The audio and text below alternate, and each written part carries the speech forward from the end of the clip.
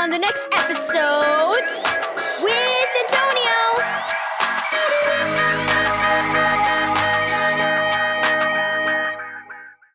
Thank you, Joyce Meyer Ministries, for this daily devotional. The end is really just a new beginning. Do not be conformed to this world, but be transformed by the renewal of your mind. Romans 12, verse 2.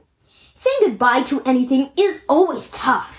Whether the school year is coming to an end, or you are watching a movie you love, and it's almost over.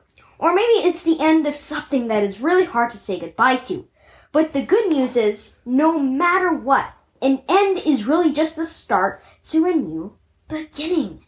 Perhaps someone you've been friends with no longer wants to be friends with you. Maybe your best friend moved out of state and you miss them. In the moment, it does seem sad. And that's okay. But the feelings of sadness or loneliness won't last forever. Even if that sounds impossible for you to believe right now, God loves you so much to let you be sad or lonely forever.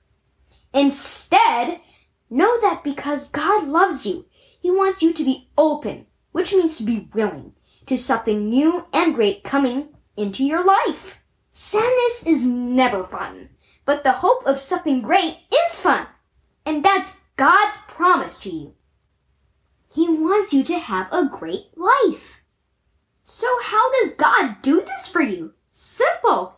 He comes right where you are, in the very moment where you feel things are at an end. And He says, I'm here with you, and I've got a lot of great things ahead for you. Kid prayer. God, help me be excited and have a good attitude about new adventures and new possibilities. Parent prayer.